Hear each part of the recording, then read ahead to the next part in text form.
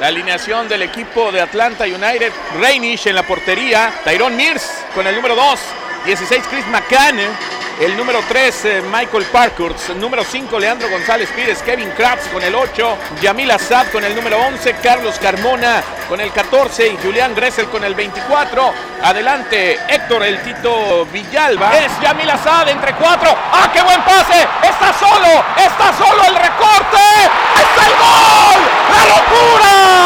¡La locura con 10 hombres! ¡El consentido! ¡Es Gressel! ¡Nos volvemos locos! ¡Daniel Cantú!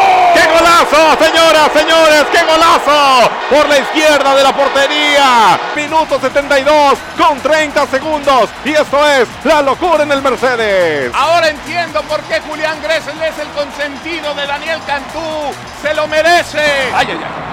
A ver si no me da el azúcar aquí Daniel Cantú. Entre 2. El Kevin, el centro. Laurentovic que la manda a tiro de esquina. Minuto 94 prácticamente. Cuidado porque los tiros de esquina son fatales para Atlanta. En 2 tiros de esquina nos han marcado. Pongan atención. ¡No puede ser! ¡No puede ser! El